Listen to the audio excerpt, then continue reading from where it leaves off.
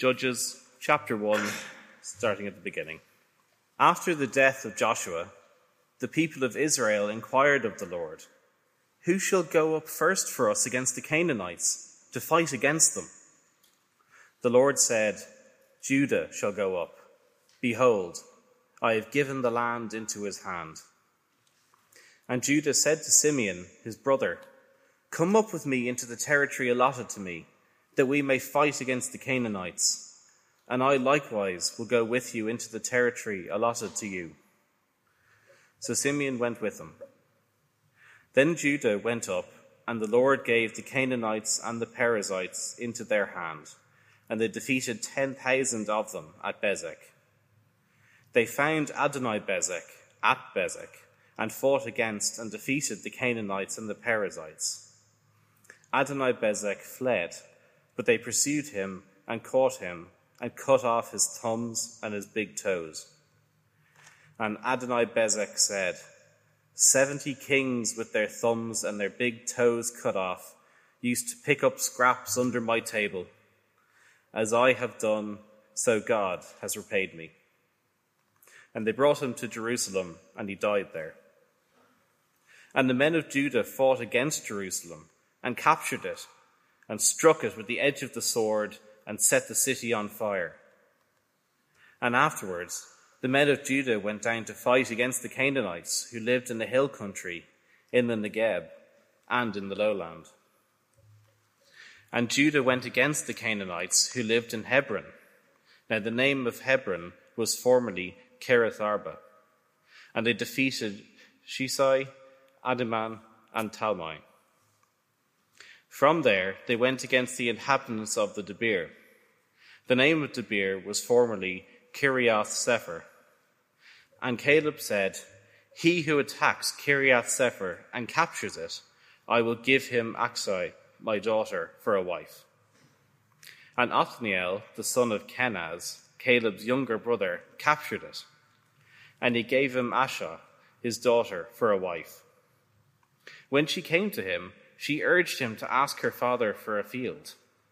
And she dismounted from her donkey, and Caleb said to her, "What do you want?" She said to him, "Give me a blessing. Since you have set me in the land of the Negeb, give me also springs of water." And Caleb gave her the upper springs and the lower springs. And the descendants of the Kenite, Moses' father-in-law, went up with the people of Judah from the city of palms into the wilderness of Judah, which lies in the Negeb, near Arad. And they went and settled with the people. And Judah went with Simeon, his brother, and they defeated the Canaanites who inhabited Zephath and devoted it to destruction. So the name of the city was called Hormah. Judah also captured Gaza with its territory, Ashkelon with its territory, and Ekron with its territory. And the Lord was with Judah, and he took possession of the hill country, but he could not drive out the inhabitants of the plain, because they had chariots of iron. And Hebron was given to Caleb, as Moses had said, and he drove out from it the 3 sons of Anak. But the people of Benjamin did not drive out the Jebusites who lived in Jerusalem. So the Jebusites have lived with the people of Benjamin in Jerusalem to this day. That's Judges chapter 1, continuing at verse 22.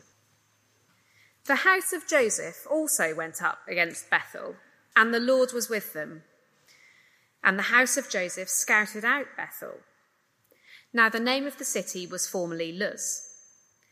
And the spies saw a man coming out of the city, and they said to him, "Please show us the way into the city, and we will deal kindly with you." And he showed them the way into the city, and they struck the city with the edge of the sword. But they let the man and all his family go. And the man went to the land of the Hittites and built a city and called its name Luz. That is its name to this day. Manasseh did not drive out the inhabitants of Bethshean and its villages, or Tanakh and its villages, or the inhabitants of Dor and its villages, or the inhabitants of Iblim and its villages, or the inhabitants of Megiddo and its villages. for the Canaanites persisted in dwelling in that land. When Israel grew strong, they put the Canaanites to forced labour, but did not drive them out completely. And Ephraim did not drive out the Canaanites who lived in Gezer, so the Canaanites lived in Gezer among them. Zebulun did not drive out the inhabitants of Kitron or the inhabitants of Nahalol, so the Canaanites lived among them, but became subject to forced labour. Asher did not drive out the inhabitants of Akko or the inhabitants of Sidon or of Alab or of Akzib or of Helbar or of Aphik or of Rehob. So the Asherites lived among the Canaanites, the inhabitants of the land, for they did not drive them out. Naphtali did not drive out the inhabitants of Beth Shemesh or the inhabitants of Beth Anath. So they lived among the Canaanites, the inhabitants of the land. Nevertheless, the inhabitants of Beth Shemesh and of Beth Anath became subject to forced labour for them. The Amorites pressed the people of Dan back into the hill country, for they did not allow them to come down to the plain. The Amorites persisted in dwelling in Mount Heres, in Aijalon and in Shalbim, but the hand of the house of Joseph rested heavily on them, and they became subject to forced labour. And the border of the Amorites ran from the ascent of Akrabim, from Selah and upwards. Now the angel of the Lord went up from Gilgal to Bochim, and he said, I brought you up from Egypt and brought you into the land that I swore to give your fathers. I said, I will never break my covenant with you, and you shall make no covenant with the inhabitants of this land. You shall break down their altars. But you have not obeyed my voice. What is this you have done? So now I say, I will not drive them out before you, but they shall become thorns in your sides, and their gods shall be a snare to you. As soon as the angel of the Lord spoke these words to all the people of Israel, the people lifted up their voices and wept. And they called the name of that place Bochim, and they sacrificed there to the Lord. On Christmas Eve, 1941, Lancer Flight 508 took off from Lima Airport. On board was Julianne Kupke, travelling home for Christmas. 30 minutes into the flight, the pilots spot bad weather, but press on. The plane encounters turbulence. Luggage starts to fall out of the lockers, and then it starts to dive. At one moment, Julianne was in the plane, and the next, she's falling through the air from 10,000 feet, still strapped to her seat. And the next moment, she wakes up alone in the Peruvian rainforest. She'd remained there for 11 days. An hour before, Julianne had been sitting on the runway, thinking of home and of Christmas. And now she's lost, alone in a snake-infested jungle. How did it end up like this, she must have asked. And as we enter this new sermon series, we should have a similar question, because things in Israel are absolutely, unspeakably awful. There's cowardice, testing God, idolatry, child sacrifice, oath-breaking murder, and womanizing. And that is just the judges, Israel's superheroes at the time. Besides that, there's oppressive rulers, pillagers, fratricide, betrayal, sexual assault, and the book ends with a poor woman's body parts being posted all around Israel and bridal kidnap on an industrial scale. Welcome to the book of Judges. Things are unspeakably awful. But that's not how they began. If we zoom out to the overall story of the Bible, things were pretty positive going in. God's taken this guy, Abraham, and promised him a huge family and a land to dwell in. During a not-so-brief stay in Egypt, his little clan is blown up into a huge nation. God has rescued them from slavery, that's the Exodus, and has brought them through the desert with a few ups and downs to the edge of this beautiful land. And he's raised up Joshua, who has led the people into the land and their inheritance, and they are well on the way to victory. But then comes Judges. And suddenly things are unspeakably awful. Even our passage today literally ends in tears. Did you notice a town renamed Weepers? Heartbreak on the hill because of the sadness of the situation. How did it go so wrong? As we see the answer to that question, it's going to be played out over the next 10 weeks. Judges is going to teach us about ourselves. If you're here today just looking in, welcome. We're really glad that you're here. And I realize lots of this is going to be quite strange. But I hope that you'll listen today and come back next week and keep listening. You'll find that the Bible is far more honest about what people are like than our optimistic world. Judges is going to help us to see what we are really like by nature, and so the sort of rescue that we need. This week, we're going to see our tendency to compromise, to settle for less, to settle for incomplete obedience to the Lord. But to truly grasp the fall, we need to see that Israel started well. That's verses 1 to 20, and there's a handout on the inside of the service sheet, if that would be helpful to you. It started so well. I look down at verse 1. After the death of Joshua. Judges begins with a potential crisis. God's people only control a small portion of the land that they've been promised, and Israel have just lost their godly and God-appointed commander. But what happens next in the chapter is remarkably positive. They're keen to continue, so they ask the Lord, who shall go up first for us against the Canaanites to fight against them? Judah shall go up, the Lord replies. Behold, I have given the land into his hand. So Judah, they get to it with the help of their tribal next-door neighbors, Simeon, and they really do seem to be on board with the Lord's will. We know from Genesis and Deuteronomy that the conquest of Canaan has a dual purpose. The land is a good land, flowing with milk and honey, which the Lord has promised to his people as an inheritance. But it's also a land filled with horrific evil and idolatry. And the Lord is bringing judgment against the people who live there. That is why God's people are told to utterly destroy, to devote to destruction, the cities and people of the land. So the conquest has two goals, justice and generosity. And Judah really do seem to be on board with both of those goals. And we get to see that in these little snapshots of the action that we get in Judges chapter 1. First, there's the Battle of Bezek in verses 3 to 8. Judah defeat a huge Canaanite army, and they capture the local warlord, Adonai-Bezek, Lord Bezek. We might flinch a little at Lord Bezek's grisly end, but he knows exactly why it's happening. Look down at verse 7. And Adonai-Bezek said, 70 kings with their thumbs and their big toes cut off used to pick up the scraps under my table. As I have done, he says, so God has repaid me. And they brought him to Jerusalem, and he died there. This Canaanite king, he was a tyrant, ruling through fear and mutilation, and he himself knows that the game is up. This is God's right judgment exercised through his people. So, with the local armies beaten, Judah continued to Jerusalem, and they destroy it, exactly as God had told them to do. Perhaps this chapter is hard for us to read. We might think of people misusing chapters like this to excuse crusades and religious violence. And those really are misuses, can I say? God is speaking to his people at a very particular point in history. And though these words are for us, they apply in different ways to us now, given where we are in the Bible story.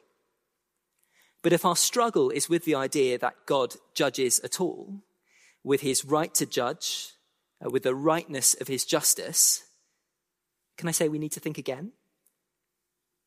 Because it really is a good thing that God judges sin. And it's his right to choose how and when that judgment happens, whether that is entirely at the end of time when Jesus returns, or in part through history, through a human army. This was God's right justice, and it's a really good thing that Judah were on board with it. That's the first snapshot, the Battle of Bezek. And then we get this second snapshot in verses 11 to 15, Othniel's quest. We'll meet Othniel again as a judge in chapter 3, but here he's a soldier taking up a special mission to capture a city. Like every brave hero, he succeeds against impossible odds, and he gets the girl. And after the action, his new wife, she negotiates with her dad to get this choice bit of land thrown in too. A field with lots of water for growing crops to complete the package. And this little interesting story is meant to show that Judah are on board with the inheritance side of the conquest too. Achsah and Othniel's attitude is exactly the right one. God is giving this people this wonderful land, and like Othniel and Achsah, they see that it's a really good gift. They want it, and they want even more. It's a good land, and like a child on Christmas Day, they're desperate for it. Daddy, can I have another present? Can I have some more? Israel are on board with God's judgment, and they are on board with their wonderful inheritance. God's people, led by Judah, have started off well. They have everything. A faithful God who has given Canaan into their hands. Victory is certain, if only they keep going. But by verse 21, it's becoming clearer that God's people are starting to compromise. That's point 2. Compromise. As they head into battle, God's people have been given a very clear command, a clear marching orders. Let me read from Deuteronomy 20, just a little bit earlier in the Bible. But in the cities of these people that the Lord your God is giving you for an inheritance, you shall save alive nothing that breathes, but you shall devote them to complete destruction. The Hittites and the Amorites, the Canaanites and the Perizzites, the Hivites and the Jebusites, as the Lord your God has commanded, that they may not teach you to do according to all their abominable practices that they have done for their gods, and so you sin against the Lord your God. These are difficult words, but they are unquestionably clear. Destroy the inhabitants of this land, because they will lead you into their horrific sin and their evil practices. But with a few exceptions, that is not what these tribes are doing. Instead, they settle for a compromise. It starts with Benjamin in verse 21. But the people of Benjamin did not drive out the Jebusites who lived in Jerusalem. So the Jebusites have lived with the people of Benjamin in Jerusalem to this day. Notice that it says did not drive out. I think the first time that I read this, I thought it said could not drive out. Maybe the Jebusites were experts in guerrilla warfare and it just proved impossible to remove them. But it really does say did not. This was a choice on their part not to finish the job. This was compromise. And compromise doesn't stop with Benjamin. The camera lifts from him and pans around to the rest of the tribes. Did you hear as it was being read? The repetition was really obvious. Did not drive out. Did not drive out. Did not drive out. Did not, did not, did not. And maybe we're sitting here today and we think, what's the problem? They're in the land. It's all fine. As the military mantra goes, no battle plan survives contact with the enemy. And that's an understandable response. What happens in this chapter, it looks so reasonable, doesn't it? Jerusalem is a mighty city. What harm could a few Jebusites dwelling there too do? Then there's this little snapshot in verse 23 that describes the capture of Luz. In a move of tactical brilliance, they ask a local to lead the army in return for his life, and he agrees. They sack the city, but spare the man and his family. To our eyes, that sounds like a fair deal. And with our Bible hats on, it sounds a lot like what happened with Rahab as Joshua captured Jericho. I imagine the Israelite generals thought so too as they patted themselves on the back. Clever tactics and godly too. So what if this man goes and founds another city? He's named it Luz, after the old one. How quaint. But what harm could it do? Or what about the decision to put the inhabitants of the land to forced labor in verses 28 and 30 and 33 and 35? It looks reasonable, even quite canny. Why kill them all when there's work to be done? Let them do the hard jobs so that we can focus on other things. You can hear them saying it. God loves mercy. and our city will be more productive for the Lord with more workers. Maybe we'll even get the chance to share the good news with them. What harm could it do? This chapter is a litany of compromise. God's people disobeying his very clear instructions. But from a worldly perspective, it looks just so reasonable, doesn't it? It looks so reasonable. Rob and Jess, they've been dating for a few months now. They met at church, and every time they see one another, their hearts skip a beat. Jess knows it's only a matter of time before Rob proposes. He's just waiting for the perfect romantic moment. Recently, they've been spending lots of time in Rob's room when his housemates are out, and things have been going further. But they just know it's okay because they're committed and faithful, and they know that they're going to get married soon. Sure, they draw the line at living together. That would be a terrible witness to their non-Christian friends. But just making sure that they're compatible before they get married, what harm could that do? Peter is a top employee. Everyone knows that he is utterly dependable. His boss leans his head around the door and asks whether he sent that report off to the Tokyo office. Yes, just now, Peter says, before quickly opening up his laptop to actually do it. No one else in the firm would have an issue with a little lie like that. It makes work life much smoother. Everyone does it. What harm could it do? Emily gets angry all of the time. At work, at home, at the kids. In the past, she's tried to fight it, to pray, to speak about it with Christian friends. But now she just accepts it. That's what she's like. And she makes sure to smile when she's imagining throwing her laptop at her annoying colleagues so no one will notice how she's really feeling. What harm could it do to feel? Like Israel, in so many ways, we compromise. In our heart of hearts, we know that God has spoken clearly, but we go for some sort of respectable middle ground.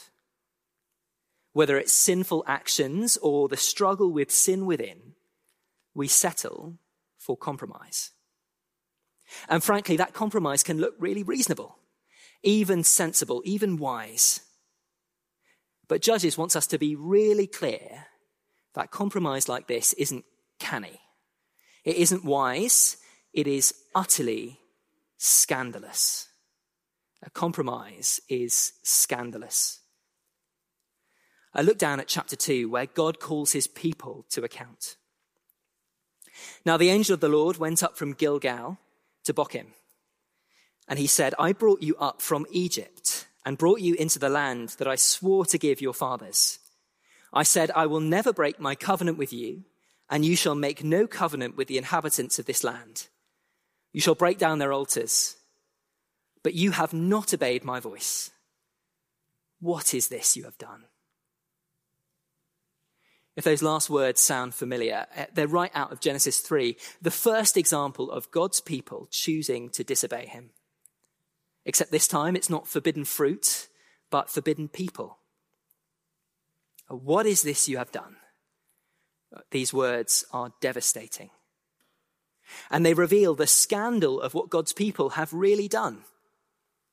You have not obeyed my voice, says the Lord. Remember that kind deal with the man from Luz? Remember that the inhabitants of the land were under God's judgment for their evil practices. That word kindly in verse 24, that's hesed, the word that normally refers to the Lord's covenant love. What Israel are doing here is clearly a covenant with a Canaanite, a deal with the devil, disobedience. God is the faithful keeper of his covenants, but Israel chose the people in the land over the God who rescued them. A compromise is utterly scandalous, and Israel will feel the consequences. Look at verse 3. So now I say, says the Lord, I will not drive them out before you, but they shall become thorns in your sides, and their gods shall be a snare to you. Remember that clever business trick with the Canaanites, putting them to forced labor rather than driving them out? It turns out it's not so clever. If Israel were hoping to redeem the Canaanites, their hopes were sadly misplaced. The whole point of God's command was to protect his people from the sin that would ensnare them. But Israel instead chose disobedience, and it's them, not Canaan, that would find themselves changing gods. However wise it looked, however reasonable, Israel's compromise was just that, compromise. You see, there's no such thing as partial obedience. They heard the clear command of the Lord, and what they did was choose to disobey. Rather than staying loyal to him, they chose covenants with Canaan. Rather than driving out sin and evil, they chose to tolerate it. God's assessment is utterly devastating. You have not obeyed my voice, he says. What is this you have done? This passage is a real challenge to us. It's a challenge when we settle for reasonable-looking compromise. It's telling us that when we settle for that sort of compromise, we are settling for disobedience. When God gives us clear commands in his word, the standard isn't what seems reasonable to me, what seems godly. The standard is what has the Lord said. It was utterly scandalous that Israel heard God say, "You shall devote them to destruction," and said, "Let's live among them. Let's let them live among us." Just so, it's utterly scandalous when Rob and Jess hear God say, "Flee sexual immorality," and they say, "How far is too far?" Or, "We're practically married, it's okay." Or when White Lie Peter hears God say, "Do not lie to one another," and says, "I'm not going to lie about big things." Or when Angry Emily hears God say, "Put sin to death in the power of the Spirit," and says, "I won't shout at my kids, but beyond that, I'm fine." A partial obedience isn't obedience at all. It is unfaithfulness. We cannot meet God halfway. If that's our attitude today, we must repent. We must ask for God's help to change. It's not just scandalous, it's bad for us. Like the Canaanites in the land, if we compromise with sin, it will ensnare us. Now, of course, there will be lots of areas of life where this will be much harder to judge.